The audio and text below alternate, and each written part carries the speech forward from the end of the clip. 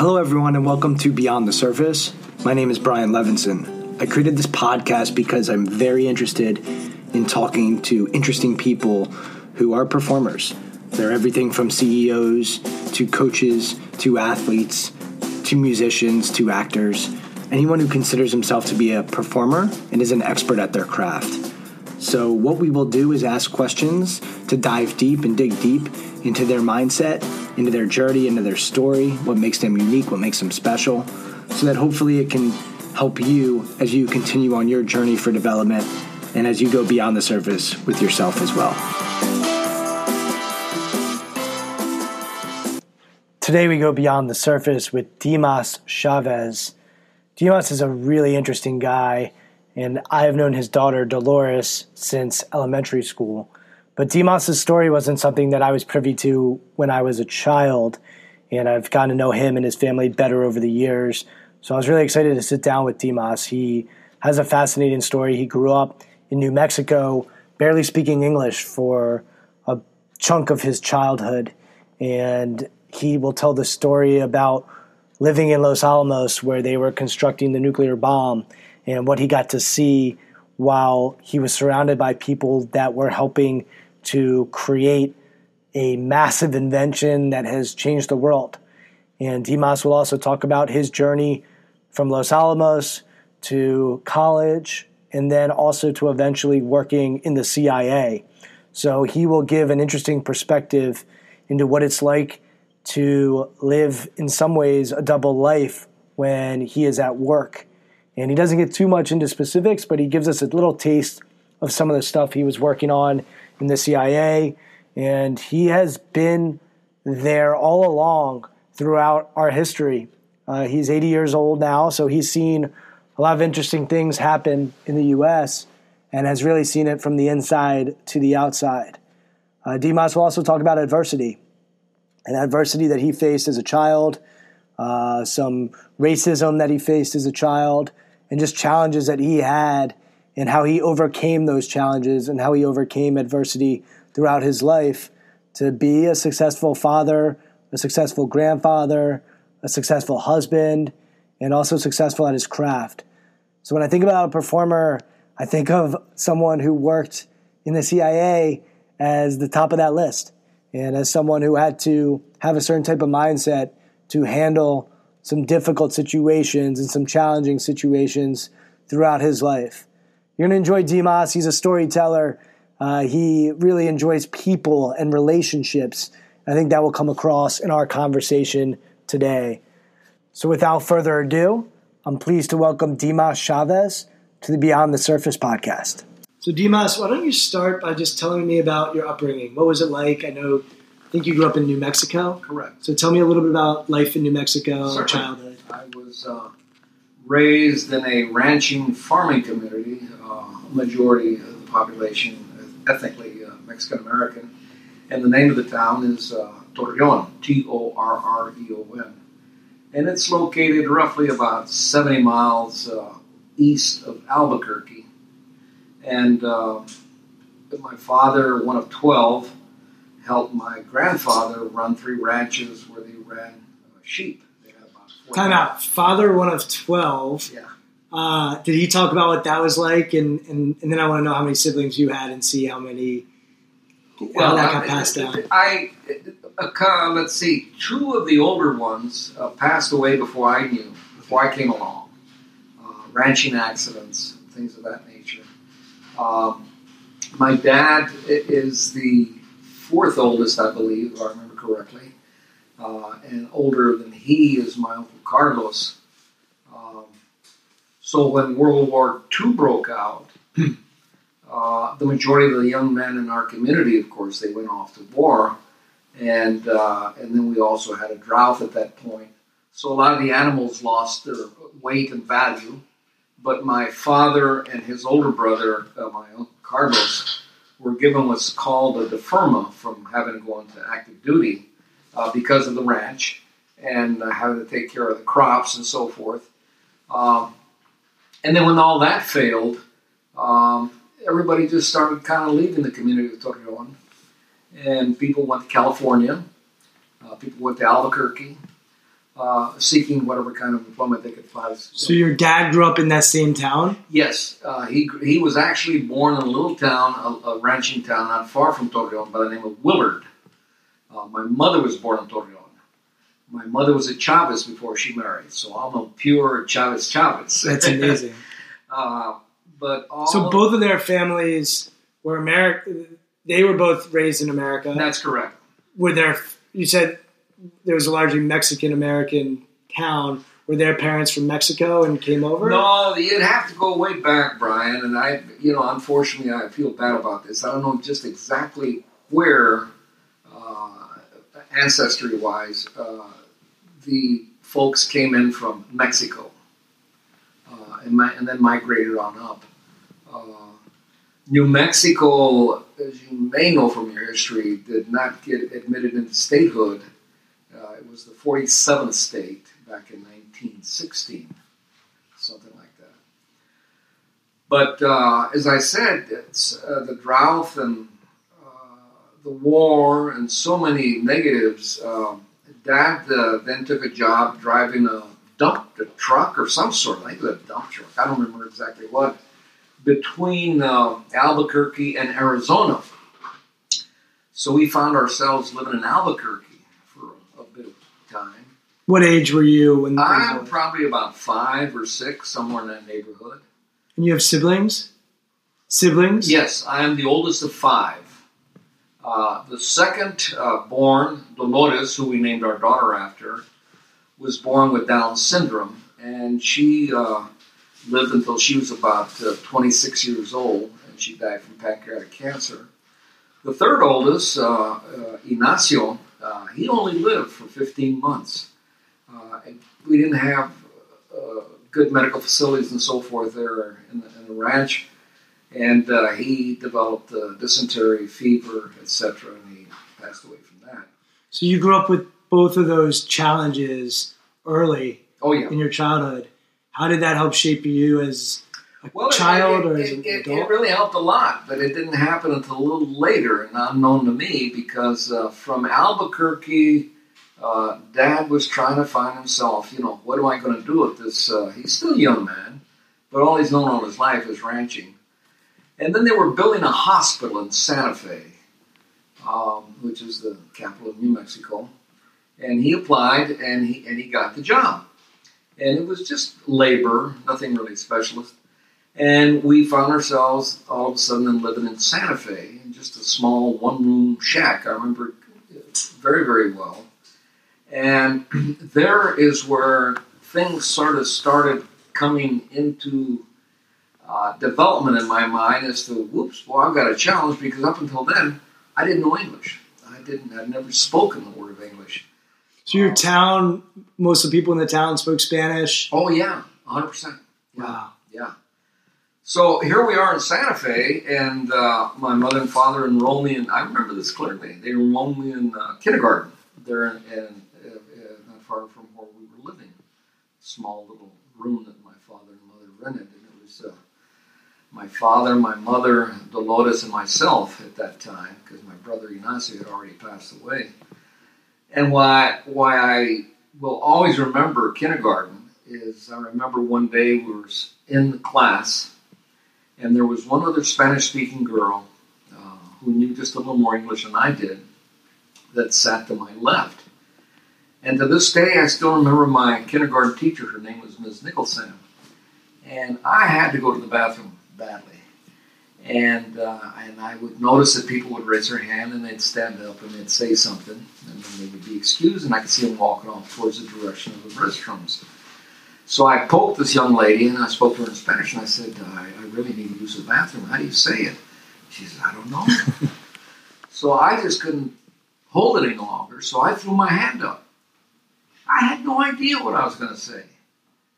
And at this point, Brian, I paused. I don't know if you ever watched the Johnny Carson show or not, but many, many years ago, Johnny Carson had sort of an all-Hispanic Mexican grouping that Vicky Carr, I forgot her real Mexican name, and Ricardo Montalban is the one that I remember.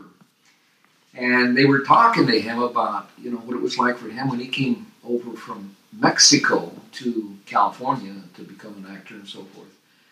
And he said that English to him sounded like a bunch of dogs barking.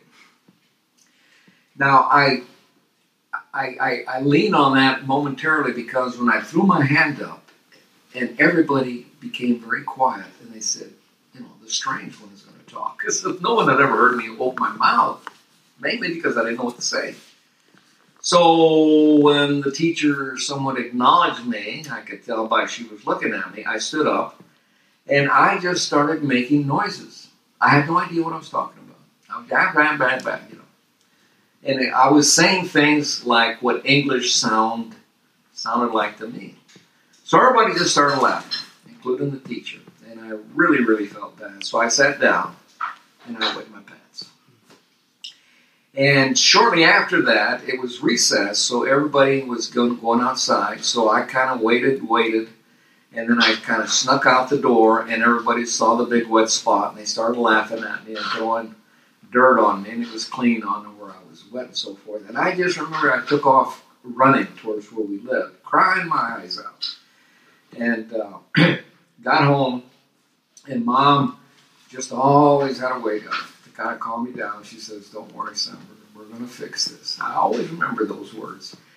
Not long after that, my father comes home and he says, "I've been offered a job, but I can't tell you anything about it because they wouldn't tell me anything about it." He went to a strange office in Santa Fe, New Mexico, 109 Palace Avenue. And this is where they were primarily recruiting all workers to go to Los Alamos, which at the time was the most secret city in the world. This was where the atomic bomb was being developed, designed, and so forth. So Dad said that they have to do a lot of background checking and this and that. He didn't know much at all. Now, my father certainly didn't go to Los Alamos as a scientist. He went there as a heavy-duty operator, working machinery, driving Caterpillars and stuff like that. So he got the go-ahead sign, and lo and behold, here we're packing up and we're going to Los Alamos in my dad's 1939 Chevy Coupe. And by this time, my sister Lenora had just been born on July 31st, 1943 in Albuquerque. Before you go on, I just want to understand. So you're in kindergarten, you get embarrassed. You have a sister that has Down syndrome, and a brother who passed early. There's some serious trauma there. How did you handle that as a boy? Was there anger? It was confusion primarily, because what relaxed me most of all was being in Torreon were the animals and being around people that I could understand, because everybody spoke Spanish. I spoke Spanish, and then all of a sudden being thrown into an environment where I didn't know anything, and people were different and they were talking and I didn't know what they were talking about. It was just a very fast-paced, moving movie that was going on in my head, and I didn't know what in the heck was going on.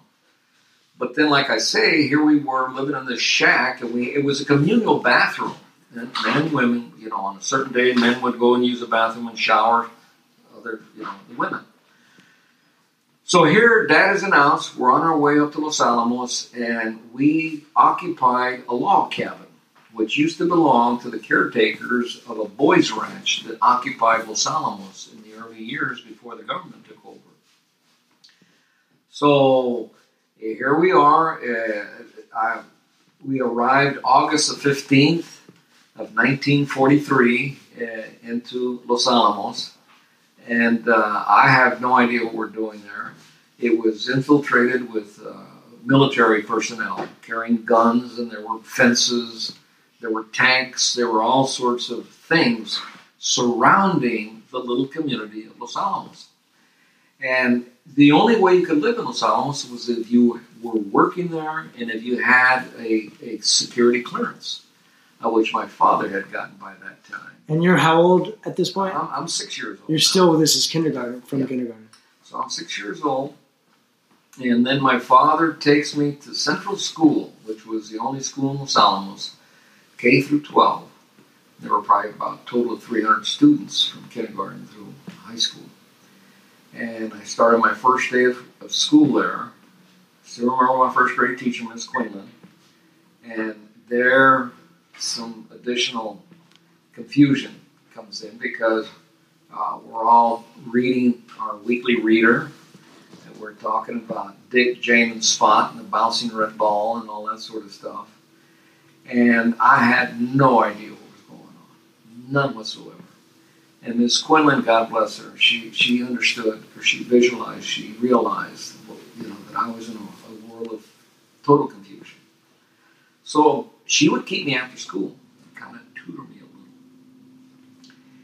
But the person who really brought me forth was my mother, greatest cook you could ever know. In fact, Marion shadowed her from time to time when I was traveling, just so she could pick up some of her little cooking gems that she had.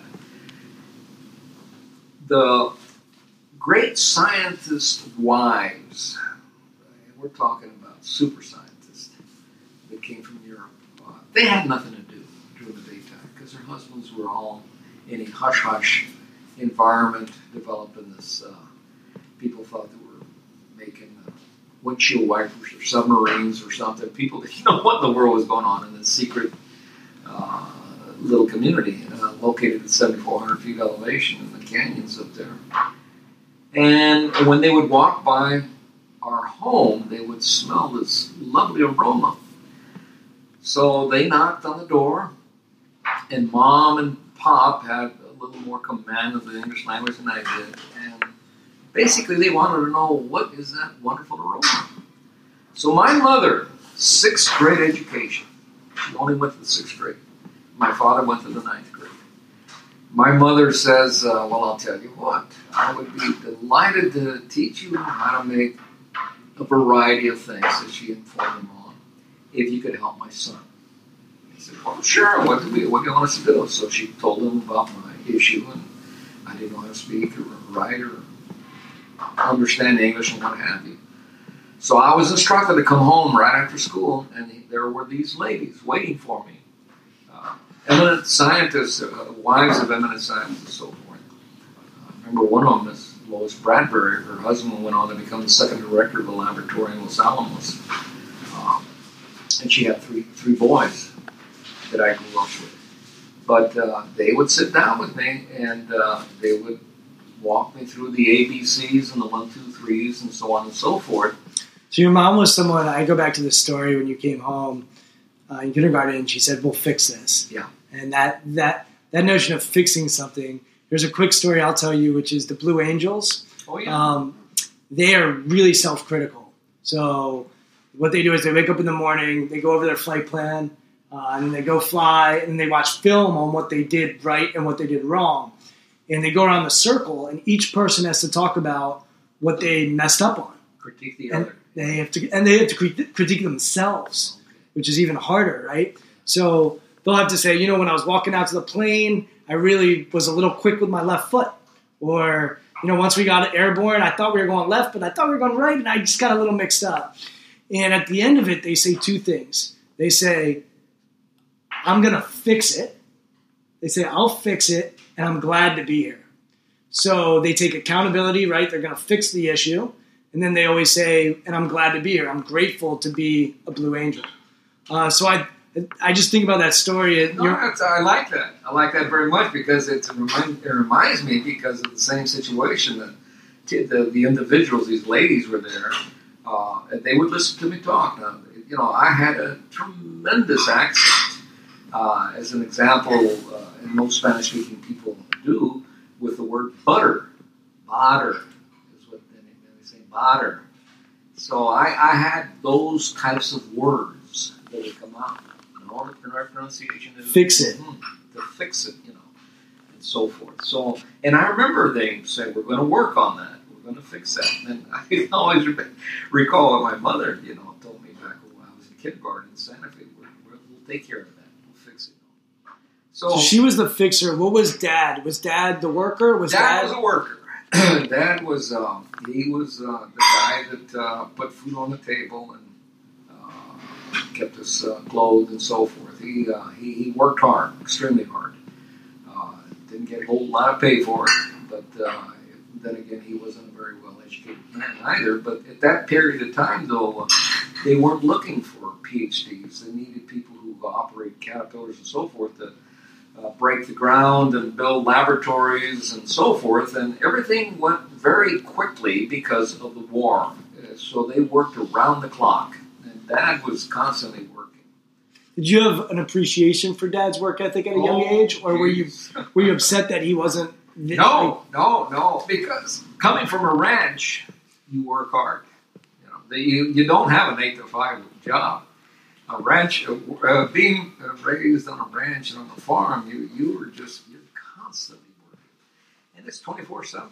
And you said there was a shack before you moved. Where did you guys? What was the setup like when you moved to Los Alamos? Okay, well, like I stated, we took over an old log cabin that once belonged to the caretaker from the Boys Ranch, and it was just a small two. Well, the big feature that swept me away was that we had indoor plumbing. Yeah. Up to that point, we had outdoor toilets. Up to that point, we had to bring in water from a well outside, so we didn't have any indoor welling. We had no electricity, so everything was by lantern and what have you. This is on a ranch. We took a bath once a week in a huge old tub in front of a wood-burning stove that Mom would fire up and warm with water on top of the stove. And that same stove, she would put these big old hot irons that she would put on there, and she would iron the clothes with that. She got one of the first motorized Maytag washing machines that had, it's just like similar to a motor that you see on a lawnmower. And she would wrap that cord around, fire it up, throw this exhaust thing outside the door so all the fumes would be outside. And oh my God, did that thing make a racket. So Dimas, I understood you had trouble with language at an early age and learning English, but your memory for these things, it's so vivid. Is that something you've always been able to do? Yes. Use your memory? Yes. And I would imagine that helped you once you did pick up the language with learning and becoming educated. And it's interesting that you should point that out, because people who have known me since I was a little boy have always marveled at my memory. But they ask me why, and it always takes me back to when I was a young boy with these ladies. Now, when I come back tomorrow, I want you to remember X, Y, and Z, Or you had to. And I would just worry about this. So I would just be laying in bed at night, 1 and 1 is 2, and 2 and 2 is 4. I'd do all sorts of things to help me memorize those kinds of things. And then I just constantly challenge my brain to be able to have that kind of recall. And for some reason or other, it has just followed me through, and it has done me so well, because I can vividly picture and recall a lot of highlights of my life and just historically of things that have happened during my life. So take me to the educational piece, because you said Mom, 6th grade education, Dad, 9th grade education. What was your educational process, and just walk me through what that was. Well, the educational process was one that I realized in the very, very early stages that I was never going to go to college. Now, that's a heck of a statement to make when you're only in the 4th or 5th or 6th grade. But you had that realization then? I had that realization then for a variety of things, because I just did not think I was ever smart enough. We had very few people in our family that had finished high school. So if I finished high school, I was going to be a milestone. College, forget about it. Are you at school with other kids who are thinking of that? Because I'm assuming you're at school with kids whose family members are scientists. Exactly. So tell me about that. Okay. The bar was set very high, and it was extremely overwhelming for me, overpowering for me to try to stay up with these jets. I was just an old prop plane trying to keep up with these guys and gals. It was difficult because, and then I can remember the teachers would call us and say, "Okay, Joe, stand up, and what does your father do?" "Well, my father's a physicist, and he does this and that." And this, so people would go, "Well, my father, by this period of time, he's got himself a job with water and sewage, which was the Zia Company in Los Alamos." There was 2 organizations that primarily kept Los Alamos going. There was the Los Alamos National Laboratory, where all the brains and so forth worked and developed all the nuclear weaponry and so on. And then there was Zia that employed all of the carpenters, the painters, the fixer-uppers, and what have you, electricians, and that was where my father worked. And my father primarily worked with the water situation because we had artesian wells that had been dug below where we lived in Los Alamos, and they were pumped up through these very huge pipes to provide us fresh water up in Los Alamos. So I basically advanced my father intellectually and educationally, and so when it would come my turn, my father was a water pump engineer. And because everybody else he's a doctor, he's an engineer, that's my life. I had to give Pop something, so he became a water pump engineer. Mom was just a stay-at-home mom. God bless her, taking care of me, Lenora, and then in 1947, my brother came along, the youngest, Anthony. So she had her hands full, and Pop was constantly working, like I say, 24/7.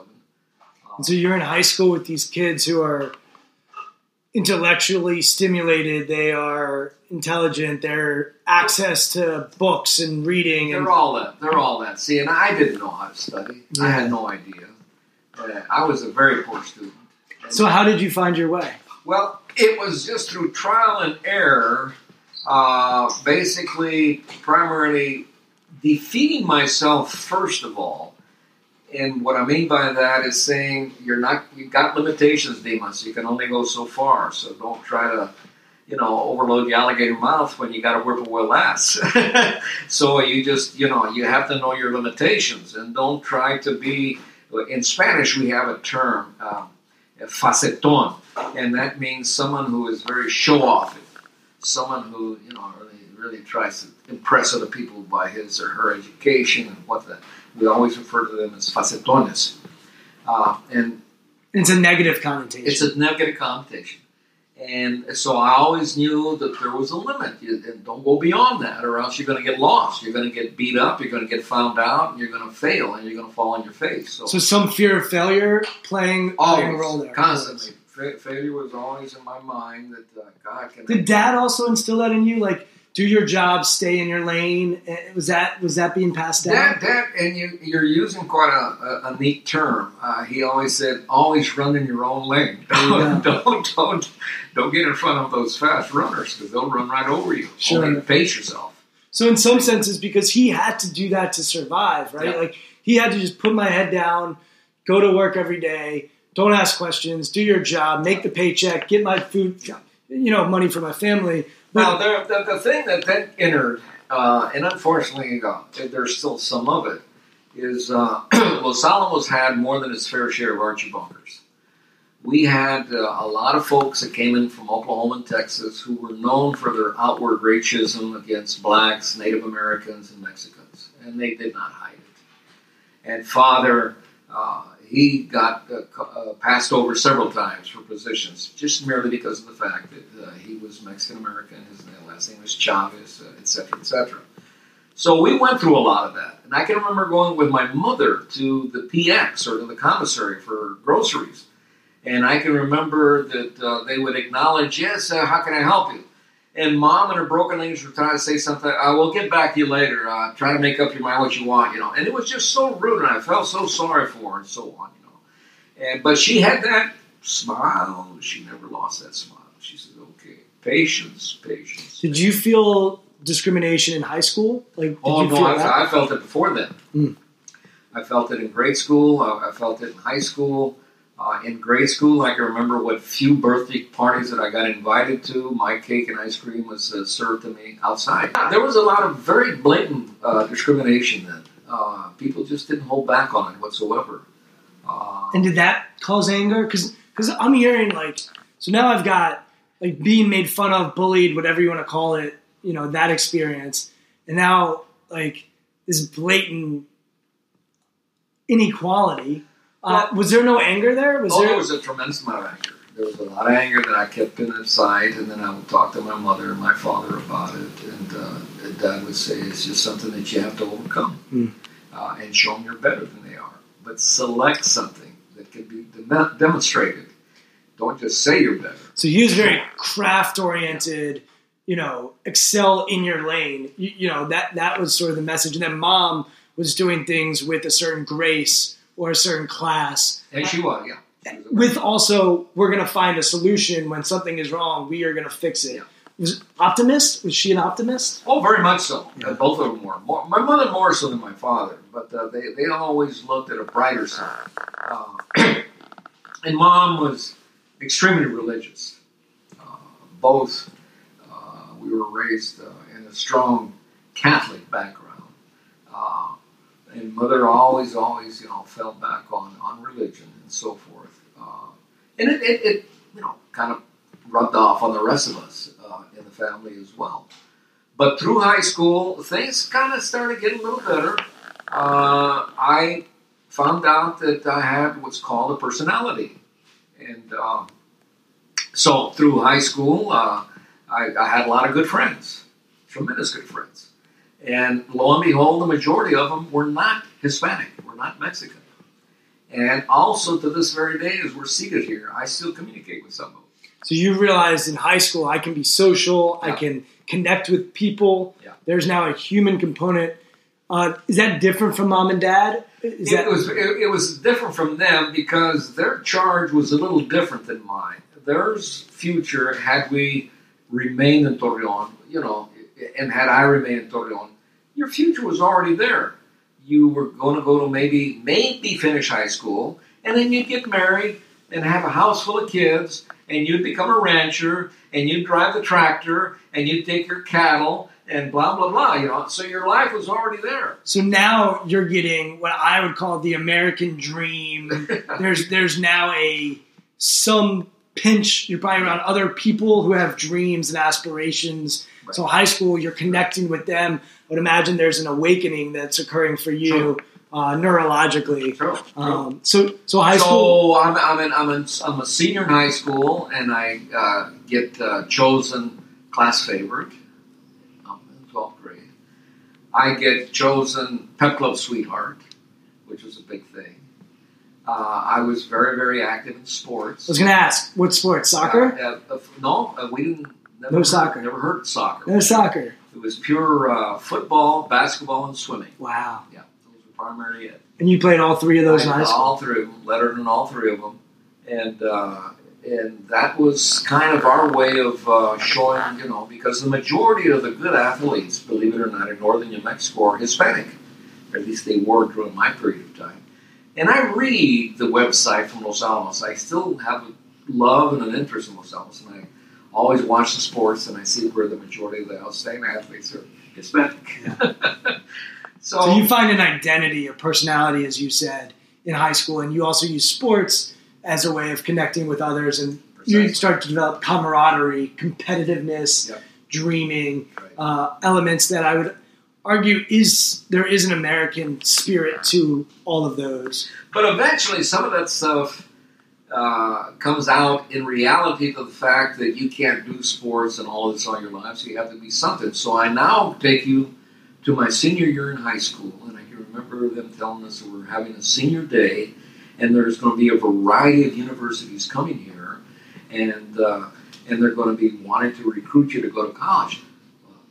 I had no interest because, first of all, I was in the lower 25th percentile of my class, academically.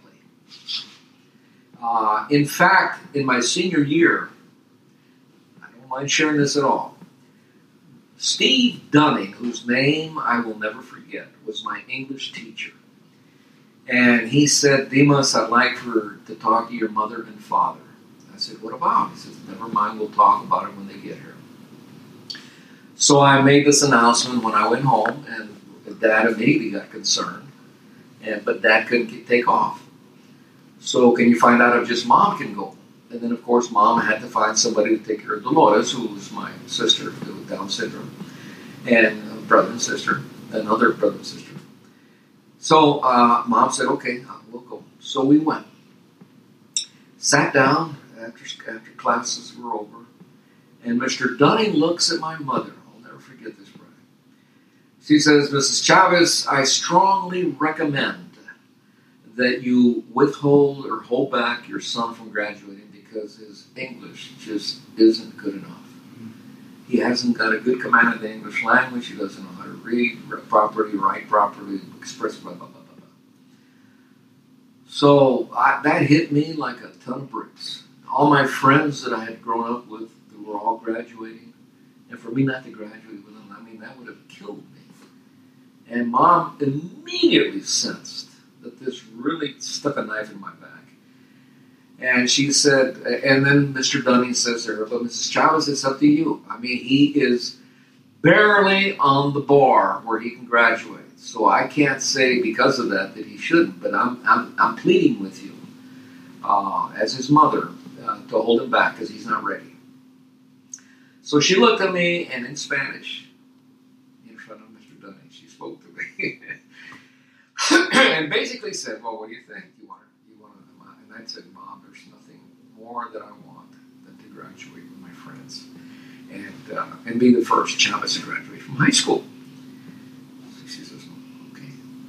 So she looked at Mr. Dunning and says, I made up my mind. I want my son to graduate on June 2nd, 1955. Law class. He was doing that to try to help. He was doing that. Well, what do you think it was? If he didn't express it. Okay. It wasn't I believe that he can do better. Yeah, it was no, that none he's of not that. good None enough. of that. It was just negativism. Interesting. And then you bring up a good point, Brian. He didn't point out to say, Mrs. Chavez, if we hold back your son, he'll have a much better opportunity. Yeah. Upon graduation, his diction, his English, his blah blah blah. His command of this and that will be. It will empower him to become a much better citizen, and so on and so forth. It's so interesting to me because we think of the teachers that inspire us and tell us that they believe in us and that they can help us. Yeah. But I have a feeling where this also will end up going is like sometimes those teachers that say, "Oh, you're not good enough," can also inspire you in a way that they didn't intentionally meant to do, but they often give us the greatest gifts. And I have talked to a lot of people, that's what I do for a living. It's amazing. Often the crockety, negative coaches or parents are the ones who end up lighting a fire or end up inspiring us in a different way that they didn't mean to do. I'm not giving them the credit for it, but it's a good reminder that when we face that, there's often an opportunity if we choose to accept it. But this is exactly the psychological effect that had on me, because I can remember walking hand in hand with my mother after that to the house. And I felt so proud of my mother. Oh, thank you. And I said to myself as I walk with her, I'm going to make them proud of me. That was my ultimate goal. And I said, I'm going to make them proud of me. And so I went ahead and graduated. But right before graduation, I need to add this in here. Back again to senior day and all of these people coming in from Colorado State and UCLA, blah, blah, blah. Well, I had no interest because I knew my grades were horrible. But the other issue, my parents couldn't afford to send me to school. I had no money. They had no money. We were poor. Happy, but poor. So, I immediately said to myself, I'm going to become an electrician. Why I said electrician? Only because of the fact that my father used to talk about what good money they made. So that stuck in my mind. I knew I was not going to become a diploma type of person, so I had to choose a trade that would be a respectable one. So when they're having senior day, I was looking around and all this, and I had brains that went to school with me. I mean, I remember John Woodruff. He got a full scholarship to Harvard. And his first semester, he set all sorts of academic records and so forth. And all of these, So I'm saying to myself that it really closed in on me. And I remember I just really felt compressed. Looking around, in the corner was this gentleman who had sort of a makeshift little table. And on the front, in free, he painted it on or what have you, Midwest College of Commerce, Pueblo, Colorado. I said, what in the world is that? You recognize Pueblo. So I walked up to him, and he said, oh, I must have been the only one that showed any interest. And he says, yes, how are you? And I said, yes, Midwest College? Yeah, let me tell you a little about it. Well, don't laugh, but this is exactly what they were doing. It was a trade school for telegraphers in the railroad. You would go to Pueblo, Colorado, and they'd teach you how to send and receive in Morse code and so many other things. How to talk to telegraphy-wise to keep the railroads running and so on and so forth. So I said to myself, gee, that sounds like fun. And your family would travel free on the railroads and this and that and yada, yada, yada. Well, I came home and I told Mom and Dad about it. I said, don't laugh, but here's what I saw. Well, poor Dad, he kind of got interested in this. And it was going to cost something like $500 to go there. And in Pueblo, Colorado, he had a niece who lived there. Unknown to me, he contacted Emily and said, what would you charge if Dimas could stay with you while he finishes X months of school, of this trade school? And they worked out a deal. And we went to Albuquerque where this guy had an office. He paid the man. I don't know where he got the money. But I took off sometime in June to Pueblo, Colorado to this Midwest College of Commerce, which is located above Woolworth's shopping center store, like a 5 and 10. And I remember walking in there, and there must have been 10 people in there, all guys. And there were a few Hispanics, a couple of Native Americans, and the rest were from mostly Oklahoma and Texas. And listening to those keyboards, those clickers and so forth, sending Morse code, it was just like Who Flew Over the Cuckoo's Nest or something. I was just, what is this? So I had to find a job as well. And not far from where I was living with my father's niece was CF&I, Colorado Fuel and Iron. And I took a night job there, making pennies, nails. So I would work at night for about 5 or 6 hours, and then I had to go to this stupid trade school to learn and receive so many words per minute and what have you. And then we got the notification that they had 3 openings. And we would be given free train transportation from Pueblo to Denver to be interviewed. So they selected the top 3. And it was me, another Hispanic, and a Native American. And we headed up to Denver. We sat there patiently, and the interview, it went like 10 or 15 minutes. It wasn't hardly anything at all. So the guy comes out, and this is back when racism was just out in the open. I mean, nobody held back. He says, okay, Chavez and Martinez and whoever the Native American was. Sorry, we can't go with you because actually we have experience with you. The Native Americans, they can't hold their liquor, they're drunks and so forth. You guys don't know how to speak English and this and that, blah, blah, blah, blah. So they brought in and they hired the 2 worst students in the class. Wow. And right after that, I came home. I called Dad and I said, Pop, this isn't for me. And he said, come on home, son. So I came home and I knew I had to do something. So I went to the gas station near the house and I asked if they needed any help.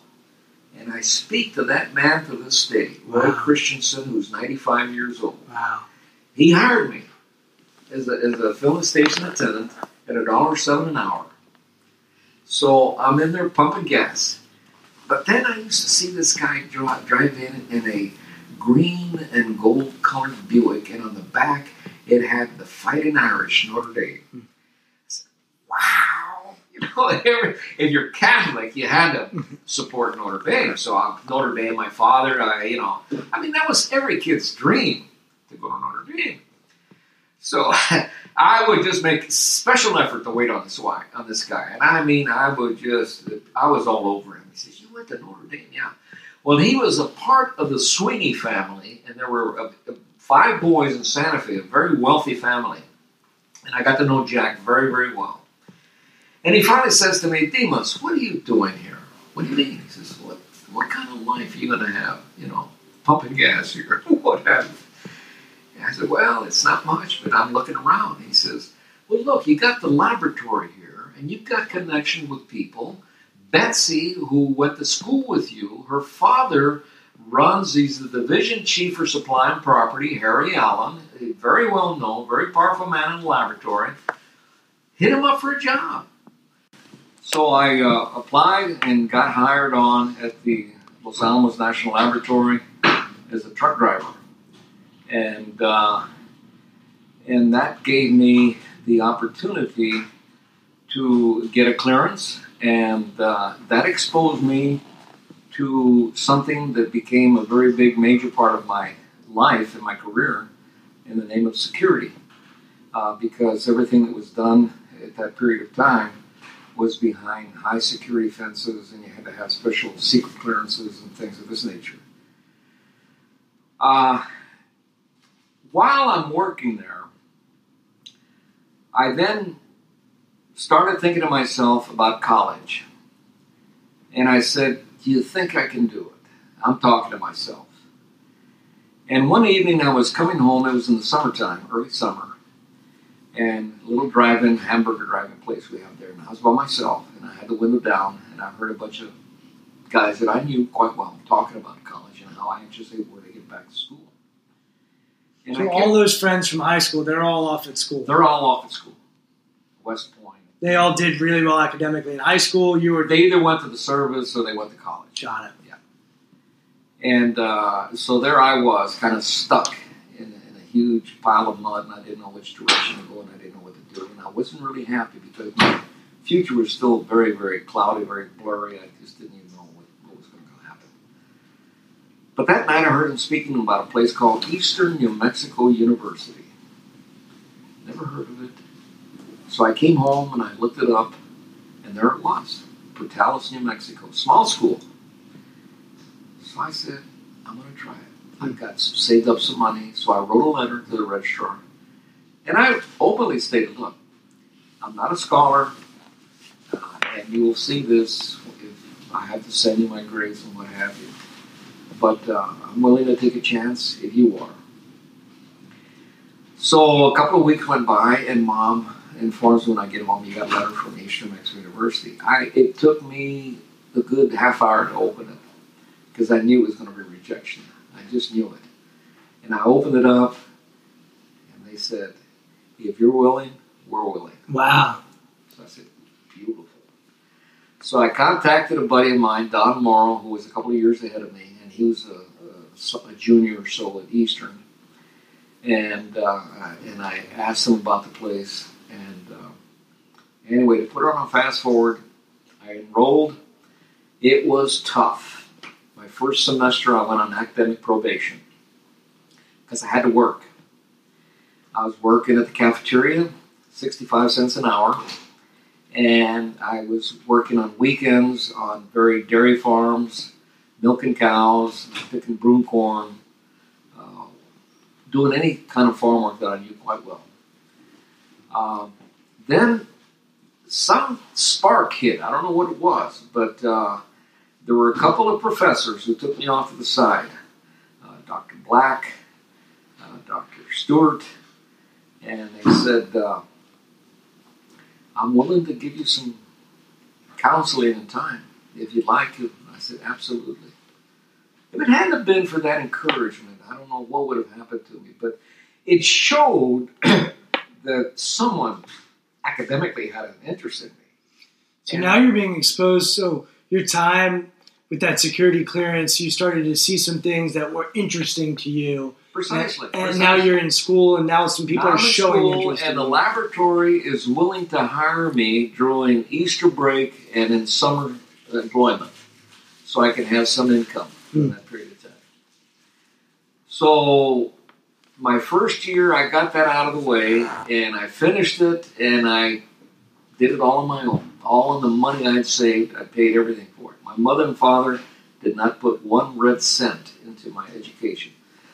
Look, they took care of me when I was home. God bless them. But anyway, things just sort of started clicking. And what were you studying? I started off in business administration, then went to business and economics. So everything just started kind of falling in place. And were you still social? Were you able to make the same connections that you were in high school? Then I became extremely popular in college. Yeah. Had great friends. Got on the rodeo team. I used to bareback on the rodeo team. Wait, time out. So you grew up, on a ranch. Yes. So it's a cowboy, Mexican American town. Yeah. And now you're doing rodeo. I'm rodeoing now for the rodeo team at the college. Which is interesting because is that, like, what did Dad think of that? My father? Yeah. Oh, he thought it was great. Because he's a cowboy. Oh, yeah. Bob thought it was great. And, it was... And I felt great because there's always been that part of me that will never leave me. You're a rancher. Absolutely. I feel like people that grow up around that, No, you never forget it. Yeah, You never forget it. It just becomes a part of you. So you're living the dream in some sense in that you're learning, you're educated, and you're at a place that you never dreamt of. Right. And you're also getting to So while I'm in college, on my junior year, you all don't have to worry about that anymore, but we used to have what's called a draft. And I got my letter that actually starts off, greetings, you're hereby directed to report to your nearest draft, selective service, blah, blah, blah. So I got that letter, and I took it to the registrar, and she then had a form letter to write back to them, and they gave me a deferment because I was passing. I had some decent grades. So, and I had one more year to go. So my senior year, Ray Ortega from Alamogordo, New Mexico, who I still correspond with on a weekly basis, came home, and in the meantime, I have been selected the president of our dormitory. So I'm the president of Chavez Hall. There you go. Chavez, Chaves, because all the dorms are named after counties in New Mexico, and there is a county by the name of Chavez. So here I am. I'm in Chavez Hall. I'm the president of Chavez Hall. And then I get elected as the inter-council president for all dormitories. So I said, hey, I'm kind of feeling pretty good about myself. This is kind of cool. And so everything just started working out wonderful. I started feeling good about myself, but I kept remembering, run in your own lane. Don't get over, on the wrong lane, or you get run over. But set your pace. Set your goals, but make sure they're realistic goals. Goals that can be achieved, not, some pie in the sky sort of stuff. So Ray came home one day and he says, Demas, I just signed up and took a test, and I want you to come with me to go to OCS, because he had gotten his papers as well. So as soon as graduation happened, we would have to go to the draft. We'd have to go to the service and fulfill our service obligation. So I went, took the test, and both of us got accepted to OCS at Newport, Rhode Island. So we went to Albuquerque, took our physical, and gosh darn it, Ray didn't pass because he had flat feet. So on August the 14th of 1960, I left for OCS in Newport, Rhode Island, and I thought I had dropped off on some other side of the world. So I had always been a good swimmer. So this guy saw me in the swimming pool. We used to have mock escapes from ships that are burning or sinking or what have you. And he said, I noticed you're a pretty powerful swimmer. Have you ever considered doing some of that now in the Navy? And I said, well, like what? He says, well, we have a branch called UDT, Underwater Demolition Team, which was actually the frogmen, the precursor to SEALs. So I said, how does that sound to you? I said, well, it sounds exciting. So I took off to Bridgeport, Connecticut, and started my frogman UDT training. And one of the exercises was that you would be inside an underwater tube, and you'd get ejected, and then you'd have to put on your scuba gear and plant explosives and this and that and so forth. So I didn't clear my ear passage very well before they shot me out. And as soon as I got shot out, I heard a huge bang in my left ear. I mean, it just almost knocked me out. It was so painful. And I floated to the top, and they picked me up, and I busted my eardrum on my left ear. So I washed out. So then... Did that affect your hearing for a while? Like, what did it do to your hearing? Well, I wear hearing aids now, so it did affect me. I'm deaf in my left ear. Yeah. I can't hear my left. Is that right? Yeah, I was born that way. We're not really sure exactly what happened, but I have no hearing in my left ear. Oh, be darned. So you and I both, this conversation, we're just going to have to keep yelling to hear each other. But well, that's why you have such a nice, powerful voice. Well, you know what? It helps me. I think it's interesting. I think because of that, I've used my eyes more. So I think I use my eyes to connect, and I think you do. But your voice, I love it. I like a good, strong voice. Yeah, I don't know. I think that just comes from being a middle of three boys, and you have to yell to get your voice heard. But it also brings attention to the people you're talking to. Yeah, as opposed to somebody. Yeah, I can't. If you talk with a strong assurance, whatever, you get people's attention. Yeah, it's probably some intensity to it, but it's been interesting because I think my hearing. Even from a young age, I used to have to walk. I just learned how to walk on the other side of people or set myself up on the other side if we're at dinner, and all my friends now know. But like when I was in college, I would lean in to try to talk to a girl, but I tried to be on the other side. They thought I was doing one thing. It got confusing. But yeah, I try to tell people all the time because sometimes I just don't hear them and they think like I'm ignoring them. But I really believe that my hearing is my lack of hearing has helped me. I can kind of read lips. I can read body language. I think I'm more perceptive because of my hearing. So I wonder how your hearing impacted you as you. Well, it not totally negative, but I think it's somewhat hereditary. My father had bad hearing as well. But with me, it's very because I've been around a lot of construction work, a lot of loud noise. I used to hum a lot, things of that nature. So you are going through. So I washed out. I then got stationed here in Washington, D.C. with BUPERS, Naval Bureau Personnel, and I put in my active duty time primarily here, running a program or helping run a program called Sea Base Shore Wing and training people who were out on ship into shore and shore out to ship and so forth. I finished that and went home on August 14th of 1962. And I didn't know what I was going to do. I was waiting for my buddy, Chuck Frederick, to come out of the Navy as well. He was 2 months behind me, but he was in a different area.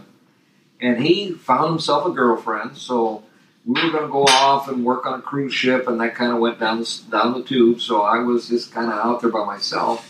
So I contacted my old St. Christopher, Mr. Harry Allen, who gave me my first job at the lab. And he says, Mr. Allen, I'm home now. And he says, Demas, your timing couldn't be more perfect. I'm starting a brand new program in Supply and Property for training managers.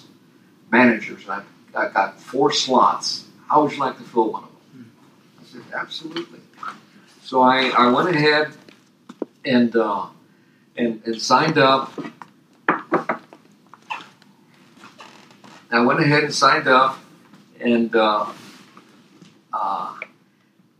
my first training was to be a buyer. So because I had an interest in the field of security, they appointed me to be the purchasing agent for classified purchases, primarily for atomic nuclear warheads. So I was working just minor stuff, like I was working very close with engineers, nuclear scientists, and physicists, and what have you. And I was also working with companies like Monsanto and Bendix Corporation. And So this time, now you realize, so then you mentioned earlier, like, no one really knew what was going on, but now you're in it. Now you're seeing, like, this is major. This is historic stuff. The point that I emphasized the most to myself was the fact that, if you set your aim on something, but not way out of range, but realistic, and stick to it, you can make it. And once you make it, it has a tendency to sort of grow its own tentacles, where you can go different directions as well. And that's exactly what happened to me, because as I was involved with purchasing and so forth, I go back now to my sister Dolores, who played a crucial role in my life. It was through Dolores that I became extremely interested in AIC and ARC, Associates for Retarded Citizens. And I did so well in the state of New Mexico, pushing and developing new chapters, that I got a call one day from a lady. So you're doing this on the side while you're in the lab? I was doing it on the side. Nonprofit. When I was working in Los Alamos, I was doing it on the side, exactly. And I get a call from a lady who introduced herself as Eunice Kennedy Shriver, who was starting up a new program called Special Olympics. And then I get a call also from a gentleman by the name of Sergeant Shriver. Now, I thought this was all being made up. I said, no, what the heck's going on here? Mr. Shriver called me into Washington. They had an opening for the Kennedy Foundation on Mental Retardation. They had a sister, Rosemary, who was born with a learning disability. And she spent the majority of her life in Wisconsin at a special school. But Mr. Kennedy, Mr. Shriver called me and he said, I'd like to interview you and see if you'd be interested in this job, my wife and I. So it was a lot of PR, working with radio and TV and whatnot. I had no background in that. So anyway... Were you excited to do that? I was excited, but at the same time I said, I can't because I'm not qualified. And I'm not going to lie and I'm not going to go into something fibbing that I'm capable when I'm not. I'm just not. You knew your lane was back in Los Alamos where you could help in the lab, run that security. And exactly. So, I mean, I was keenly involved in security. I loved it. But now all of a sudden here's this world-known man and woman who have asked to interview me. And I was staying at the Hilton Hotel down on K Street. And I was told by Mrs. Shriver's secretary that there'll be a driver to come by to pick me up. And bring me out to the Shriver compound, which they used to live over here by Georgetown Prep School. They had a home out there. And so he drove me up to the house, and there was Mrs. Kennedy waiting for me, and she walked me in, and I was just overwhelmed. I mean, I'm looking at the piano, and I'm seeing the pictures of JFK, or, the whole family and everybody there. And I sit down, and she's a very nervous lady, very bottom line lady, very action oriented lady, and she starts off, well, tell me a little about yourself. So all I had to talk about was just my sister Dolores, and it just took off from there, I finally told her, I said, Ms. Shriver, I can't even be considered for this job. And she says, why not? I know nothing about TV. I know nothing about broadcasting. I don't know about contacts and so forth. And I don't want this program to fail on that account. You need somebody who has that kind of background. And she had a smile on her face that I'll never forget. She says, I really, really appreciate your honesty. It's a good sign. By the way, do you have to go home this weekend? I said, no, I don't. She says, well, my brother, Robert Kennedy, is going to be the guest speaker at the ARC annual convention that was being held in New York City. And she said, I'd like you to come and be my guest there. For the weekend. I said, had you been? So had you spent time in New York City before? No, never. No. So here you are, your first time going to New York City with the Kennedys. Right. That's normal. So anyway, she then said, my husband now wants to talk to you. So I came back, and at the time, Mr. Shriver was head of the Peace Corps, and he was also starting up what was known as the War on Poverty, Office of Economic Opportunity. And so I went to see him that afternoon at the Peace Corps building, not far from the White House, I remember. And we had a nice chat. And he looked at me and he says, I'd like you to consider being the Peace Corps rep for Chile. And I said, but sir, there's three elements that I understand because I did a little homework. And to be a Peace Corps rep, you would have to be married, which I was not. you would have had to serve as a Peace Corps volunteer, which I had not, and you had to be 30 years old, of which I was not. So we'll talk about that later, So he says, well, now I'd like you to go talk to my friend who heads up the Latin American project, Mr. Makowitz. I don't know if that name rings a bell to you or not. He was campaign manager for Robert Kennedy when he ran for president, and he was with him when he got shot and killed at the Ambassador Hotel near the Coconut Grove in California. So I went to speak to Mr. Makowitz. And he says, look, the boss wants you. I says, I don't feel right doing this. And he says, why? I says, well, picture yourself. You're a Peace Corps volunteer. You're married. You meet all the qualifications to be a Peace Corps rep. And all of a sudden, this guy out of nowhere parachutes into town who doesn't meet any of the criteria. And how would you feel about that? Because where does that integrity come from? Because you experienced, your dad getting passed over for jobs, because of his last name. Like, is that, do you think, the basis for it? It comes from, that's a good question. It comes primarily from my mother and father. Two extremely honest people. Their word was gold. Was that the biggest value they taught you? Hard work, honesty? Precisely. Those are the morals, the values that's Amen. Embedded in your family. That's exactly it. So tell me what happens next. So I disqualified myself, and I said, I can't do it. I just wouldn't feel right. And he says, well, okay, but Mr. Shriver wants to talk to you again.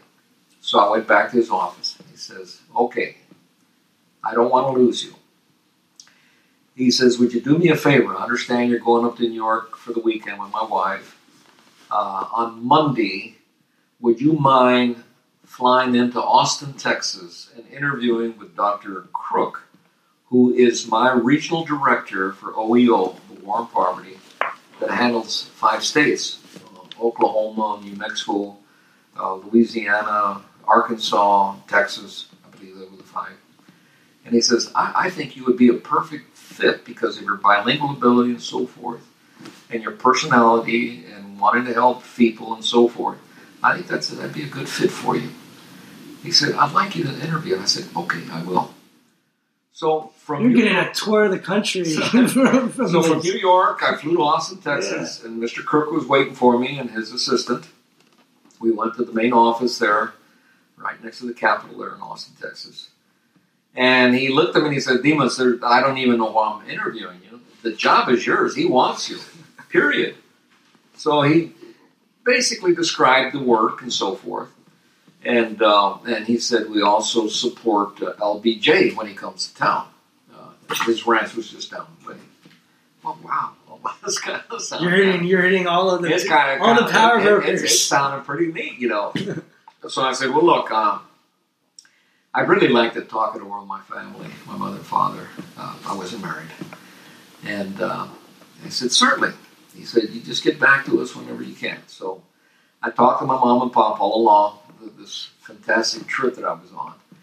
And as soon as I landed, I had an apartment there in Los Alamos, and I went over for dinner to Mom and Dad, and I told them about it. And I said, what do you think about this job in Austin, Texas? So Mom and Dad says, hey, it's the starting salary is, wow, you'll never make that here in Los Alamos. And just the exposure you're going to get, the experience you're going to get, the traveling of all those 5 states, you're going to be working with people that you want to help, the indigent and so forth. It's all entirely you, but as far as we're concerned, we're behind you 100%. So I called him, I said, okay, sign me up. Why was it important to get your parents' blessing on that? Because it sounds like a no-brainer when you. It's just the way things were done. Yeah. You valued their opinion. Oh, you were grateful immensely. for everything they'd done for you. Immensely. So you wanted them to be part of the process, the decision process. Yeah, I just wanted them to be a part of my journey as well. Were you grateful in that part of your life to be working and doing what you're doing, or did you feel a sense of entitled to doing more with your life? Both. Yeah. Both. I mean, I was so grateful that I had come as far as I had with all of the hurdles and barriers that I had to overcome, linguistically and everything else wise. But then when I started realizing that I was actually achieving them, I said, why not go for the brass ring? Why not keep going? The reason I asked that, there was a basketball player who I read an article, and he was quoted as saying, opportunity doesn't go away, it just goes to somebody else. Exactly. I thought that was such a cool idea. Yeah. And to your credit, you said, you know what? This isn't for me. Someone else deserves this. But then that moment came where you had to say, you know what? I'm not going to pass this up. Let's go to someone else, and you took it. Precisely, and I took it. I grabbed onto it, and I did excelled very well in it, I kept doing what I felt good at what I was doing, and so forth. And I was running a program in New Orleans, Louisiana, and I was auditing it and inspecting federal funds, how they were being expended or improperly being expended. And a gentleman from Washington, from Department of Health, Education, and Welfare, had heard about our program, and he wanted to know if he could be part of the team, just to come down and observe and audit. So I talked to my boss, and they said, no, I don't see any problem. A guy by the name of Foreman, I still remember his last name. Actually, what he came there was to watch me in action, because they had a position here in Washington, D.C., to work for the Department of Health, Education, and Welfare, to head up their monitoring program. And it offered me a double jump in the federal government. So all of a sudden now I find myself, I'm in Washington, D.C., running this program throughout the United States, all 10 regions. And so I did that quite well. And everything is just humping along really, really good. Then I get a call from the Los Alamos National Laboratory. The original director, Robert Oppenheimer, very famous man who I'm sure you've heard of, had left, and he was replaced by Norris Bradbury. And I grew up with his sons. And Mr. Bradbury had retired, and he was then replaced by Harold Agnew, who was a physicist in Los Alamos, and in fact flew alongside the Enola Gay during the bombing of Hiroshima and Nagasaki and filmed all of that activity. And he was also with Enrico Fermi in Chicago under Soldiers Field when they were able to analyze fission and fusion and how they could control that to go critical and develop this atomic weaponry and so forth. So Dr. Agnew calls, and I knew him well. I became friends with him when I was working at the lab as a buyer. And he said, I've got a position that's opening up. It's the Employee Relations Manager for the Los Alamos National Laboratory. I think you would fit well in that, and I'd like you to come in to interview. I said, wow, okay. He said, and it'll bring you home again. I said, well, that's good. So you now traveled, you've been exposed to these big cities, to these different cultures, but you still felt a drive to go back. I still love New Mexico. Yeah. I still love the ranch. I still love the simple way of life. And I still had so many good friends. Mark Shrivers wrote a book about his father right before he died. And he titled it, He Was a Good Man. And he takes an excerpt from that book when his father went to Yale to address the graduating class. And this is Mr. Shriver. And I work with Mr. Shriver. I travel with him extensively throughout the Southwest. Wonderful man, wonderful man. But what he said to that Yale class rung in my ears. And he says, at the end of the day, when it's time to turn off the light, or whatever you want to call it, it's not the amount of money you have in the bank or the size of your account and so forth. It's the number of friends. And For me, that's really what I miss the most, Brian, was friends. Good friends. Yeah. Wholesome friends. People that I had grown up with, and we still are very close, very tight. So There's two thoughts that come to mind for me. Number one, David Brooks, the writer for the New York Times, wrote a book called The Road to Character. And in it, he talks about the eulogy versus the resume and how people obsess over the resume, but it's really the eulogy that matters. great. And sort of talking about how character is more important. Who you are is more important than what you did. Precisely. And the second thing that comes to mind is Precisely. I work with American University's athletic department and with their athletes over there. And their athletic department talks about we want our athletes to be good. We'd rather them be good than be great. And we live in a society where everyone's striving to be great. And I'm even in the business of helping people become great. But to me, what they're trying to say at AU is we would rather them be good and good people than not be good while trying to be great. And I think that's a push-pull that our society, especially in America, struggles with is how do you go for greatness while still being good at your core and still having character? Because, look, there are some people who have achieved great success in our country, without going into names, who might not be good. And I think that push-pull is a fascinating dynamic, but it sounds like there are, whether it's that keynote speech, there are things along the way that have made you prioritize character or goodness over, like it would have been very easy for you to go toward greatness and accept those jobs because it would have helped you shortcut the path to greatness. But instead you said, no, I'm not right here. That's not the right position for me. This is the right position for me. And I can still be good and have my character and my honesty or my integrity. And that's key. Yeah. And that's me. It's just like I could never accept a job if I didn't feel good in it, if I didn't feel honest in it, if I didn't feel that it was part of me. And if you're happy in a work, you feel it.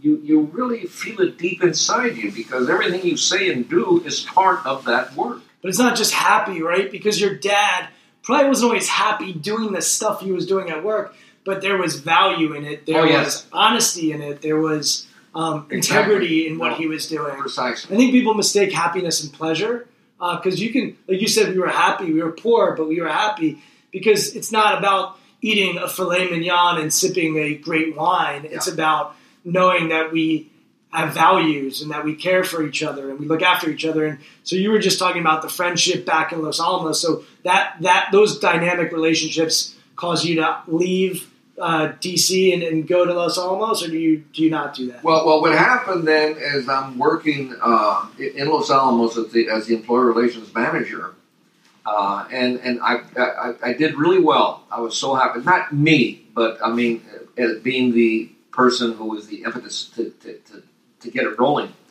and it falls back again to my sister Dolores. I began a program which was unique in the federal government. In hiring individuals with learning disabilities to get Q clearances. Wow. And I started studying that and the possibility of it, and I talked to my director, Dr. Agnew, and then the gentleman who replaced him, Dr. Kerr, and they gave me permission to go ahead and try it out, and I had to come to Washington and sell it to security because they figured an individual with a learning disability would be a security risk. And they're absolutely correct. But as long as you keep them in an area that isn't contaminant, that isn't a threat, that there will be no problems, that it's clean for them to do whatever it is you want them to do. So I trained them, or got a contract to train them to be Xerox operators. Wow. And sure, you'd be Xeroxing confidential classified things, but it's just a simple task, knowing what buttons to hit, making the stacks, and delivering them to whoever it is that's going to make something meaningful out of what it is that you copied. And so they gave me the go-ahead, and I had some people already in line. One of them is a cousin. my first cousin's son, Stanley, who lives in Albuquerque. One of the biggest one of the biggest concerns that parents have who have individuals who are disabled, mentally or physically, is what happens to them when mom and dad are gone. Mm-hmm. So I talked to my first cousin Teresa in Albuquerque and her husband Richard, and I said, I'd like to try something with Stanley. So I explained to him that I have a program that I think I can hire Stanley on at the AEC office, Atomic Energy Commission office in Albuquerque. And it would be this Xeroxing and so forth, which I had already done in Los Alamos. And also in the meantime, while I'm in Los Alamos, the National ARC awarded us the Employer of the Year for that very program, which I thank all the higher-ups that really helped me propel that thing to success. I got to tell you a quick story. So my dad built a business, and they had a big mailroom. And that mailroom was run by a certain guy, and my dad developed this amazing relationship with this guy who didn't speak much English either. And my older brother was going to start his internship, start interning places. He asked, I guess, my dad if he could intern at his company. And my dad said, sure, you'll be in the mailroom. So my dad puts my brother in the mailroom, and he's licking envelopes. That was like his job, just licking envelopes in the mailroom. But I think the message there of like, no, this is an important job. Yeah. And, the Xeroxing was an important job, but they were competent. They were capable. Someone has to lick the envelopes or else they're open and it doesn't work. The bright side for Stan is that he's on his own. Yeah. He drives, he's got his own car, he's got his own apartment. Self-sufficient. He's got over 30 years of service. He's got his own insurance. He's got a nice pile of money saved up. So mom and pop can breathe easily. Life. He's got 3 brothers, but aside from there are 4 boys in the family. But outside of that, everything's cool. But anyway, here I am back in Los Alamos again, and there is a physicist by the name of Dr. Ed Knapp, who had just been tapped during the Reagan administration to head up the National Science Foundation, NSF. And the word spread throughout the laboratory, and I knew Ed very well because I'd helped him on some issues in his division, racially involved, but we cleaned it up and we were able to put a lid on it before it really got out of hand. So I get a call from Ed one day, and he says, Dimas, I'm going to be up seeing the director, and I used to just be 2 doors down from the director. They're in Mahogany Road, as we used to call it. And it was Dr. Don Kerr, who was the director at the time. And he says, I'm going to be up to see Don, and I was wondering if I could slip by and see you for a little while after the meeting. I said, that'd be great, Ed, because I want to shake your hand and congratulate you. I understand you're going to be the new director for NSF. Well, we'll talk about that. So I'm sitting in there, knock on the door. Ed walks in, tall, outstanding physicist, just a great guy. And he says, okay, Dimas, here's the deal. I just got through talking to Don. I want you to come to Washington with me as my administrative assistant. Wow. I said, what is I don't understand you. And he says, well, I was so impressed by the way you handled yourself and the way you kept us out of jail and so forth. And I have accepted the position of the director for NSF. And during this period of time, I have met Marion. And we had just gotten married on New Year's Eve of the year before. And Marion and her daughter, Anna, are getting ready to come out to New Mexico to, set up home with me there and so forth in May after she finishes grade school. So Ed says, I want you to come to Washington and it'll put you closer to Marion. And so I called Marion immediately, and she was so excited because she could keep her job. Et cetera, et cetera. And it was that meant a lot. So I wound up out here on a leave of absence from the laboratory for 4 years. And during that period of time, I started working very, very closely with the Department of State. And on some of their programs overseas. And I used to go to the Department of State frequently, or they'd come by and so forth.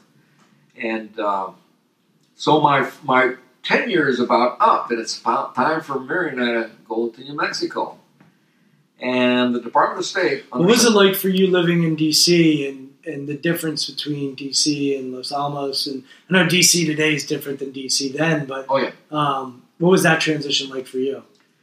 Well, the transition was was huge because I'm dealing in a much higher altitude. And the movers and the shakers are totally different from the ones that I had been accustomed to because they were sort of down here. Not simple. Not simple. No simple. Exactly. It was a brand new, interesting phenomena for me to learn the politics, to learn your way in and out, to learn how to wheel and deal, to tap this shoulder and that shoulder, and the give and take. It was a total different environment for me. And I liked it. Yeah. I enjoyed it. And I got involved once again in the field of You're security. someone that likes action. Accurate? Very so there good. was action. There was a excitement. lot of activity. Would you say you're a risk taker? Oh, absolutely. Yeah. Yeah. You're a cowboy. Yeah, I'm a cowboy. That's a good way to put it. I'm a cowboy. All right, so... And I come out of that chute on that horse, and I don't know what's going to go left or right, but my primary target is to stay on top of it. Yeah, just ride it. So, all right, so take me, you're done, those 4 years come to an end. And yeah, so I'm getting ready to go back, and the Department of State comes to me, and they said, we don't want you to go. I said, I'm sorry? Yeah, no, we were so impressed with the work you're doing, we'd like to offer you a job here. So I talked over with Marion. She's my mom and dad. I had to clear her with her, just like I had to with mom and dad back Did home. you, when you use those people in your life to think about it, is that also the opportunity for you to think about it as well and reflect on it? Oh, absolutely. It's also... No, it's to bounce space. off of it. It's to bounce off of them because I can use them as a sounding board. Things that I wouldn't dare say to the person who's offered me the position, I can feel far more comfortable and free to bounce it off of somebody else and get their opinion. Do you feel like you have emotional control, that ability to, silence your gut? Or do you feel like... There's a lot of that involved, and it's something that comes with a lot of practice, and it's of a necessity. You cannot allow your emotions to get carried away. You have to contain them, and you have to control them. So I imagine both of those sounded like no-brainers to you in that moment, but you were able to step back, say, you have to. Let me have some space and think about it. You have to look back at it and get the big picture. And many times, and God bless Marion, she helped me through a lot of those times and so forth. So we talked it over, and I said, okay. So I wrote my letter to Los Alamos. I hereby tender my resignation, and yickety-yickety-yick. And it wasn't long after that I get another call from Langley, and they want me to come out there and visit with them because I've been working a lot with the CIA, and they have an offer for me. So here I am. All of a sudden, I am right in the nucleus of security. I mean, you just don't get any more security than in the Central Intelligence Agency or working in the national security environment with all of the big players, everyone, FBI, NSA, et cetera, et cetera. So they were starting up a brand new program, and they needed someone with some programmatic managerial background and so forth. It was called the Radio Frequency Shielding Program. Now that sounds fancy engineering-wise and what have you, but they were looking for a manager. Human. And they were looking for someone that could bring together these engineers and physicists and so forth and get out of them what we needed to get out, because engineers are weird people. Brainy people, but wow, you can't leave them alone for too long a time. They need, just like a wild horse, you got to put a little muzzle on them and show them how to, which way to go. Take them to the left and then give them full rein. Now we gallop and we go to the Kentucky Derby. So that's what they wanted, and they explained that to me. They said there'd be a lot of traveling and so forth. So my first project was the riddling of our embassy in Moscow, where we had discovered so many listening devices that the Russians had implanted there. Thank you, Mr. Kissinger, for that. So I started making numerous visits to Moscow, and one thing led to another, and then from there I came up with an idea of because so many shipments were going out and so forth, some secure, some unsecure. We didn't know exactly what the workers were doing, or if it was anything was going haywire or what have you. So, long story short, I and a colleague of mine, George Herman, we sat down and we developed what was called the accreditation program. And the accreditation program, Brian, was to go out and basically grow with the building and do 4 phases. Cleanse it and make sure that phase 1, everything is fine, there's nothing implanted. And then phase 2, phase 3, until we top off and we're ready to cut the ribbon. And that program took off like a fire. I mean, everybody wanted it. So that put me on the road constantly. All over the world? All over the world. Yeah, so I traveled 88 countries. So anytime they're opening a new building, you guys are coming in and basically certifying that this building is good. And that's the term, certified. That's exactly what we did. And we would. Are you pinching yourself at this moment? You're pinching yourself, right? But let me tell you something. Let me tell you what happened to me. I'm in Hong Kong, and I get a call from the message room, and there's a gentleman who tells me, says, Mr. Chavez, you have an urgent secret cable that you need to come up here to read, because he had to go into the PC, the Post Communication Center, PCC, to do that. They couldn't bring it out. It has to stay in a vaulted area, right? Marine guards and so on and so forth. So I hit the buzzer, and this guy opens the door, and he looks at me, and he keeps staring at me. And he says, are you Dimas Chavez from Torreon? I mean, I almost died. What? He says, it's me, Eddie Garcia, my cousin, who I had not seen since we were that big in Torreon. And he had joined the Department of State, and he had become a communicator, and he was stationed in Hong Kong, and he was the one that received the message, and when he saw Dimas Chavez, he said, there's only one Dimas Chavez in the world, you know. And there we were. So we spent a lovely period of time while I was there, and I followed him for a while. From there, he went to Mexico for his last duty station, and then he retired. You think about your journey, and there's specific things that happened to you that led to where you went. You know, if you don't have a sister with Down syndrome, who knows what your passion, if you end up getting connected with the Kennedys, and, you know, you do that because it's the right thing to do, because you're supporting. You're not doing that to then get connected with the Kennedys, right? And if you don't grow up around these kids who are basically the future engineers that you then have to manage, and you don't have the experience socially to deal with these brainiacs who go to Harvard and go to, you know, all of these Ivy Leagues or West Point or whatever it might be. Maybe you don't have the ability to manage those people. If your dad doesn't have the opportunity to move to Los Alamos and be involved with these, it's just the opportunities that came that I think others might not have grabbed, or others may not have taken advantage of. You grabbed and then were paid back. I just read an article, it was really interesting, about a softball player, and she went to Alabama and played softball in Alabama. And when she went to Alabama, she was expecting to be the starter and be the star. And throughout her years, they kept recruiting other girls who were better than her. And those girls started to play. And by her senior year, she hadn't really played much. But she wanted to be a lawyer. And she somehow got connected to a Washington, D.C. law firm. And when she went up to D.C. to do her interview, they Googled her. And when they Googled her, they found out that there was an article about how she just worked her hardest, was always there for the team, and, you know, was proud to play at softball in Alabama, even though she didn't get the reward of being a star. And they ended up hiring her. And she used the phrase, the game knows. So the game knows. And the game knows when you do it the right way. The game knows when you sacrifice for something bigger than yourself. And you started off this conversation by saying you wanted to make your parents proud. Yeah.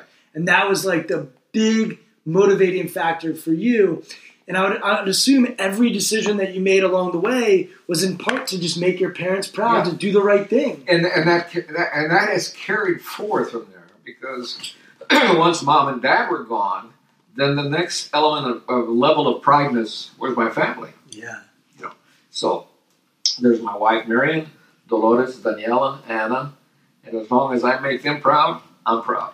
So you're now in the CIA, and as I said, I'm sure you're like pinching yourself at some point, because growing up and to grow up where you came from to where you were was drastic. Yet they were both security, right? Like there's a security background. When you're in the CIA, what are you experiencing things that are making you mentally develop? Like, talk about your mindset being there, and obviously there's an element of secrecy that comes with the CIA, and there's an element like us civilian, we don't know what we don't know. But can you talk about your mindset? What was your mentality while you were at the CIA? Well, it was split because I had a cover. It wasn't Dimas Chavez. I had another name. Yeah. So when I went overseas, I couldn't tell Marion where I was going, but she was always given a little card that I provide for her, that in the case of an emergency, here's who you call, and they will get in touch with me within a matter of minutes, and I'll be in touch with you. So if you ever need me, I'm never out of reach, and so forth. That was a little difficult. It was difficult for Marion as well. But there was a mindset that I had to mentally play two roles. One role was the open role that you and I are just now enjoying and so forth. And the other one was a very selective role that you could only be as open as I am right now with selective people. Sure. People who have a need to know. Sure. As we call it. Sure. People who have the same credentials and so forth as I. How did you compartmentalize that? Like, how did you... Is it just you do what you do? You stay in your lane? Like, once again, you... Yeah, and that's a good term that you used earlier that started off our conversation, and my pop used it as well. As long as you run in your own lane, use the other lane only to pass. Yeah. But don't get in the way of somebody who is running as fast as you are, because you'll get run over. And I'm just like envisioning like CIA, Cold War. I mean, there's just some significant things that happen. I think some of the greatest moments of my life during my tenure with CIA was being selected to be dispatched to 9/11. I mean, we were I and 29 other security officers were sent out to New York City right to ground zero, and we spent 3 weeks there working 12 on, 12 off. And the horrifying things we saw there, picking up pieces of people and putting them in bags for DNA identification later in time. But what we were actually doing there, though, Brian, is that we had a very important presence in New York City in one of the buildings that the two towers came crashing down on. And there was some information there that had it been exposed to the outside, it could have been detrimental. Mm-hmm. I'm sure you've heard the term NOC, non-official cover. These are individuals, when you come into the CIA, you're recruited to be a NOC. And you never go to Langley. You never enter that area. You have a contact at all times. You have a handler. And he or she are the ones that intercept and chit-chat. You can be sent off to wherever as a playboy to put on a show that you're some millionaire, or some wine specialist or what have you. But it's just to gain entry into that element. Now, I've never gotten into the point where I got so involved in a make-believe world, and it's not really make-believe, but it's just living an alternate life of who you really are, because eventually you have to come home. Sure. Mentally and physically. But being able to split the two and maximize the two at the same time, it's a difficult job, but it's doable. Yeah. I talk about mindset and that a lot of athletes have to be somewhat narcissistic when they step on the floor or the court or the field. And I'm sure you can go back to your high school days. Like when you step on that field to perform in football, you need to believe that you are God's gift or the world's greatest. And we see it with our athletes all the time. We see it with politicians. We see it with CEOs. That when you are performing, there is an element that you need to own it and have this performance mindset. And what I think people don't understand is that mindset is different than the preparation mindset. So the preparation mindset has to be almost neurotic. It has to be almost a perfectionist. I need to know everything that I need to know. So when it's time for me to perform, and your daughter Dolores could speak to this because actresses are the same way. Like I know my lines, I learn my lines, but then when I get on stage, I'm performing. That's right. And I have to let go. Not imagine playing those roles. That's exactly. You have to prepare and know everything that you need to know, but then you have to trust your instincts. And I'm sure in the Navy, it's, you know, when you're training for the military, it's the same thing. We train, and then we trust our training. And I'd imagine the CIA, it's very similar in that sense. There's a tremendous amount of trust that has to be given. Absolutely. You give your life to someone. You're their backup. It's just an instinct that's drilled into you from the very beginning, from the first time you visit the farm up until the last time you're there or wherever else you may be doing any kind of specialized training. And you said you're a risk taker. Were you in risky situations? And when you're in risky situations, how do you handle that? Like, do you use any tools or techniques to help you when you're in risky situations? Absolutely. We use a lot of tools, a variety of tools, some that I can't get into, but nevertheless, there's a host of tools that relate to the actual mission. Mm-hmm. So, first of all, you know what the target is, you know where it is, but what is it you're trying to get out of that target? And then from there, it's like a surgeon. You have to take the right tools in order to dissect what it is, because you can't take the whole bloody thing. Right. You have to select what is the most important. I had a CEO tell me in one of these interviews, he said, what I'm really good at, he goes into companies and they'll hire him and he'll go in for 2 years, clean up the company, figure out what the company needs. And he said the mistake that a lot of companies make is they take a very broad approach to things. So they think about multiple things. And he's like, I come in and I'm like, what are the 3 or 5 things we can really do well? And you've got all these tools, but let's hone in on a few of those tools. So I think that's similar in that sense. I want you to just take me to also what happened with your leg. Okay. Because, this is a part of the story. If we had ended the story with just now, it would be a complete full story. Everything went fine. I retired. I had some second thoughts of retiring from the agency. I loved what I was doing, but things were changing, and I didn't care for the changes. Leadership changes. You have good leadership. You have poor leadership. And unfortunately for me, towards the end of my career, I had very poor leadership. And I just really wanted out from under those individuals. I had the opportunity to go elsewhere, go abroad, do this, do that. But I didn't want to do that to the family, and I didn't want to disrupt. I'm very family-oriented.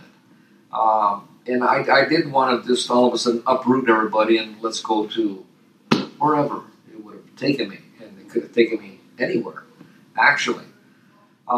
So it was difficult. So I left, but then again, somebody knocked on my door and they said, "How would you like to work with us for a couple of years and get a little program off the ground?" I said, "Okay, what is it?"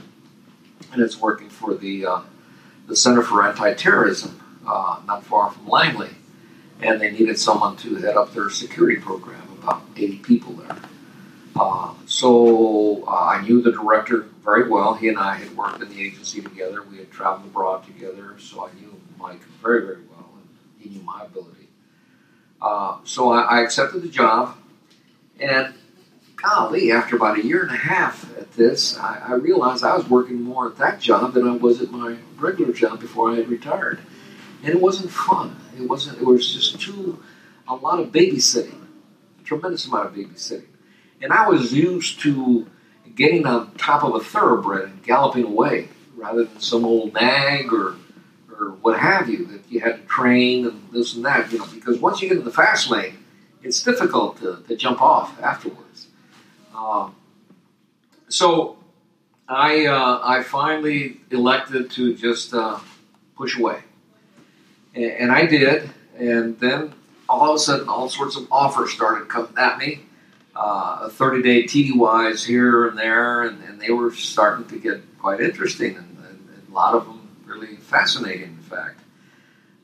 So on July the 23rd, 2013, my wife and I went to Costco and did some shopping over here in Gaithersburg. And there were some things that she did not find there. And we were also members of Sam's Club, which is just a hop, skip, and a jump from Costco. So on that day at about 12:30, we waltzed into Sam's Club. And we were debating whether we should start shopping first and then grab a bite to eat, because we hadn't had lunch. It was about 12:30. So we elected to have a bite to eat. So we went back to the eatery, and Marion is always on my side. We're holding hands, or she's always right next to me. So we went up and we were going to order a sandwich or a salad or something. And then I noticed the place started filling up. So I said, sweetheart, why don't you grab that table over there, just probably from here to the railing or on the deck, or maybe even a little closer. I said, why don't you go grab that table and a couple of chairs before everybody takes them. So as she was walking away, I watched her, and she sat down, and I heard this loud engine of some sort. It was just overpowering. And it got louder and louder, and my head turned about from here to the fireplace. And it was a door, an emergency exit door. And everything that was noise-wise was taking my attention right to there, as well as all the people who were lying in front of me or to the side of me. And all of a sudden, these doors just blew in. They just blew out, and right behind it was this car coming at a very high rate of speed, directly right at me. It happened in microseconds. I didn't have time to react or anything. And the next thing I knew, I'm on my back, and I'm in a daze, and Marion is right on top of me, and I hear people screaming and yelling and so on, and there's dust, and I'm lying in a pool of blood, my own blood, and there's two young men who are, one is in the Army, one's in the Navy, and they're in the medical corps, and they're grabbing neckties and belts to put a tourniquet on this, because my blood was done. My main arteries had been severed, and blood was just spurting everywhere. And Marion, bless her heart, she's on top of me, and she's just crying her eyes out, and I just don't know what's going on. And the next thing I know is I'm being lifted, I'm put on a gurney, and I'm being rolled out that door, and off in the distance I see a helicopter, and they load me up. I have no idea where I'm going. It lifts off, and we take off. I hear all the chatter, the pilot, the co-pilot. I got a couple of meds working on me. They're shooting me up with morphine and so forth. And then we land on the first side of the trauma center in Baltimore. And I can remember as we landed, they're taking me out of the helicopter, and there's this gentleman in a white gown and a white mask, white cap, one of the surgeons. And he throws this flat back plastic, and he already knew who I was. He says, okay, Demas, you're all mine. We're going to take care of you. And that's all I remembered. And then the following day, I'm lying in bed in a very dimly lit room. I have no idea what day it is or what time of the day it may be. And I just sensed the presence of somebody in the room, and I could hear him moving around. And it was a doctor. And I felt a numbness in my right foot, like when your foot goes to sleep. And then I had this board inside me, in my throat. And I sort of coming out of it, and I'm getting a little panicky, and I'm saying, what was going on? So I remember I could move my left foot, but I would try my right one, and it just didn't react. And then the doctor, later I found out I was a doctor. Welcome, Mr. Chavez. You're coming out of it. Okay, just a minute. Let me move this. And he pulls out this thing. I don't know what it was that I had down my throat. And I couldn't talk. I couldn't speak. And my throat was just as dry as could be. And he says, how do you feel? I said, well, that's just the problem. I can't feel anything on my right side. And he says, I'm sorry to inform you, but we had to amputate your right leg. And it just, it just hit me like a ton of bricks. And I didn't know what to say. I didn't know what to think. And then the first thing that came to my mind was Dolores and her wedding. And I said to the guy, well, how am I going to walk my daughter down the aisle? And that was the most important thing on my mind. And he says, don't worry, we're going to get you there. Everything's going to be just fine. And I just kept insisting, I couldn't speak too well, so I wrote it. And I still have that piece of paper. How am I going to walk my daughter down the aisle? So I went through 9 surgeries while I was there. They had to keep cleaning it out. And then they finally got to a point where they could close it. And then I spent 50 some odd days in trauma. And then I got moved to the National Institute of Health, the National Rehab Hospital or something, down in D.C., and I spent another couple of weeks or so there. And then from there, they put me in the inpatient at Venice Hospital over here, not too far from here. And then I got fitted out for this prosthesis.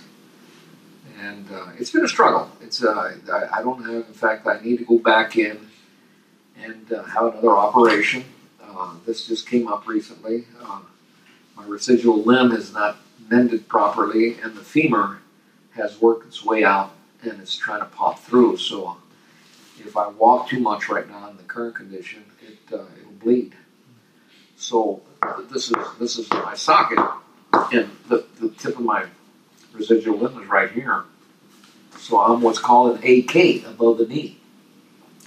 So the 2 types of amputations is AK, BK, below the knee. Below the knee, they're amateurs. That's nothing. Because as long as you got that knee, you're okay. Mm-hmm. You're really okay. And there's 3 leading types of amputations. The most common one is diabetes. And then that's followed by infection or leukemia or some cancer, something of that nature. And then third and the last is trauma, such as myself, getting run over as I did. So we've been at it almost 4 years. Still struggling, still going to physicians. I've gone through 3 different prosthetic organizations, and I'm now dealing with one in Sterling, Virginia, who I like very, very much. And this next operation, what they're going to do, Brian, is that they're completely going to redo my residual limb. And it'll be 2 3-hour operations. The first one will be to open it up and go back in, assess the area, make sure I have no bone infections and so forth. The femur is still okay. And then they will make an assessment to see if I have enough tissue, because I have some tissue in the back, to create what's called a flap that will come around. And then at the end of the flap, I'll have a nice finish, just like here, cone-shaped, and be able to slip right into my socket without any kind of brush. This socket is kept on by suction. So in the morning when I get in, I slip in, and as I force it in, I trap the air on the bottom, and that sucks me to the bottom. And that's what keeps it on. Because I have such a mangled residual limb, I have all these crevices and so forth, that air has a tendency of leaking out. And sometimes I'll get up and I don't even know it, but my leg's not on anymore. So with this new operation, hopefully it will create all of that. It will help all that. But happened just 3 days ago when I went in to do my preliminary pre-op preparation and so forth. I had to have a Doppler test done just to make sure I have no blood clots and what have you. And lo and behold, I've got a blood clot in my residual limb, so I'm now on blood thinner that I've been on for just 3 days. So we're going to have to wait about 3 months in order for the clot to dissolve and hopefully flush out. And then maybe around May, we'll have the actual operation. And it will be 2-3 hour operations apiece. And I'll spend a little over a week in the hospital, possibly 2. And I'll have a 6-week recovery time here at home. And then some rehab to start all over again, learn how to walk. And it's probably the biggest challenge of my life because it's difficult. I'll be 80 years old in May. And it's kind of awkward to think about learning how to walk again at the age of 80. But speaking of walking, I was at your daughter's wedding, and I think that was one of the more touching moments that I've witnessed is watching you at that wedding, and I know how much she and her husband mean to you, and seeing you there and having you speak and all of that was pretty magical. Yeah. What are like the takeaways of going through that adversity? Because you did have adversity when you were a kid. Like if I go back to your life, you have not being able to speak, and sort of the idea of not being accepted or being ostracized, and then you had to you were surrounded by people in high school who had more means than you did, and you experienced adversity throughout your life, and I'm sure, as I said earlier, I'm sure there were dangerous situations that you faced, in your career. And oh, absolutely, and then all the crazy stuff I did as a rodeo rider, yeah, stuff like that. No, it all comes to an abrupt halt, and you just have to realign your life all over again. The good, there's good and there's bad. On the plus side, it's neat that you get to live your life over again. Yeah. Because in a way, my former life ended. It ended. I no longer. I live in a two-legged world with one leg, and that in itself is a huge challenge, regardless of where I go, regardless of what I do, and I have to be so extra careful. My sensitivity has just peaked beyond comprehension. I mean, I am so sensitized to everything that goes on around me. I mean, I can just feel it. You just become a walking radar almost. And sometimes you already sense it before it even happens. I can already see something coming and boom, I just stop and then boom, it happens and I avoided it.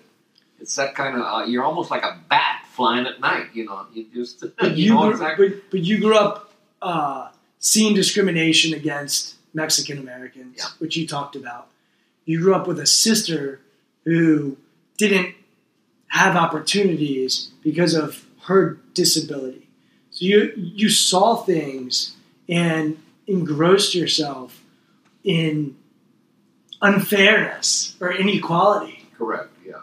How do you and now you experience that on a you say I'm experiencing it on a total different plateau, but I think what helps me through the night is that my mental wisdom is so far more advanced at this age than it was in those preliminary stages of facing discrimination, not being able to speak English, and all of those kinds of hurdles that I had to face in.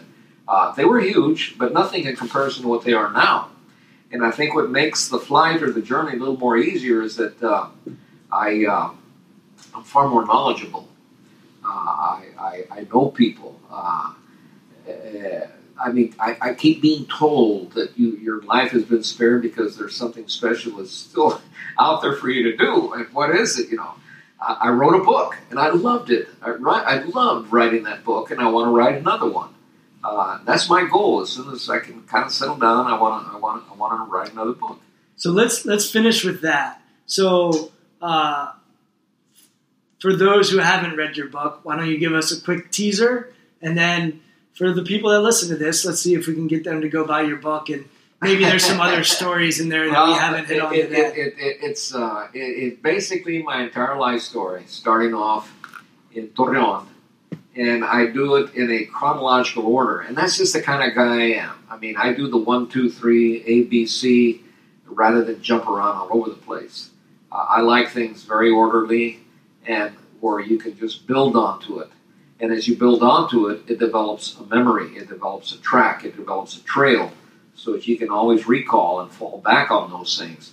Whereas if you mix and match and do a Heinz 57, you have no idea where you've been or where you're going. So give us the name of the book and where people can buy it. The name of the book is On My Own, and you can get it on Amazon, and that's about it. It's like I stated, it starts off in the very beginning of my life, May 27, 1937, when I was born in Torreon, and it ends pretty much about 2 years ago or so when I finished the book. And it walks you right through everything that we've talked about, and then some. All of the Archie bunkers that I've had to deal with all my life, and so on. So my entire family, my brothers, my sisters, my mother, my father, the influence, all the things that they helped me with, my friends. Well, I'm going to have us end with this idea. I've said this before on this podcast, but I think there are different types of people in this world. There are people that are victims, that when something bad happens to them or the cards are stacked against them, they say, why me? Yeah. And that teacher in high school that sort of said, oh, maybe you should be held back and not graduate. You could have said, well, why me? Yeah. But instead you said, all right, watch what I'm going to do. Yeah. And I think that is what I call a thriver. And thrivers say, all right, there's something bad that happened. All right, watch what I'm going to do. I'm going to thrive. And you had a lot stacked against you throughout your life, but we're going to be together tomorrow at your grandson's first birthday. And exactly. I think it's beautiful that not only are you thriving, but your family's thriving as well. Yeah. And so I look forward to celebrating that with you. And seeing you continue to thrive and see what other iteration you've got left in the tank years. Absolutely. Yeah. All right. Thank you so much, Dimas. Oh, thank you. Thanks. I appreciate it. Wow. So I hope you were able to stay with us through the end there and really hear Dimas's story. And his story is still ongoing. As you can hear, he still has some challenges that he has to deal with, especially physically. And he is taking those on head on. But there's so much to unpack here. As we were walking out of Dimas's house, he said to me, oh, Brian, I forgot to tell you about flying planes, and I got my pilot's license. And the guy really is a risk taker on so many levels. Yet with his life and with his family, he also was just so solid and steady and there for them. And he has a humility about him that I would imagine many that serve our CIA have. I would imagine it's a prerequisite because they aren't allowed to get into specifics and details as far as what they're doing and when they're doing it. So I just have so much admiration for Dimas's humility. His story is also just so fascinating, and we often talk about the American dream, and Dimas truly does represent the American dream. Here was somebody who didn't speak English until he was 6 years old, and then ends up going and working for one of the highest intelligence agencies in the world. And it's just a fascinating story. Dimas also, you could feel across the microphone his love for people and having a personality and connecting with friends and family. And he often said throughout our conversation that he is still in touch with people that he's known for 60 years. And I think it speaks to his character. And that word character is really what sticks out for me when it comes to Dimas. Here is somebody who had the odds stacked against him. He had the chips against him when it came to having success in this country. And all along the way, he did his very best. He put his head down. He worked hard. He worked smart. He learned. And he was also honest. He had great integrity. He turned down a job that would have been a dream job for many people, but he didn't think that he had the prerequisite skills to be successful at that job. He just did what was right in helping his sister who had Down syndrome and didn't think about what he could get out of it, and instead just did it because it was the right thing to do. So much of life is about just doing the right thing.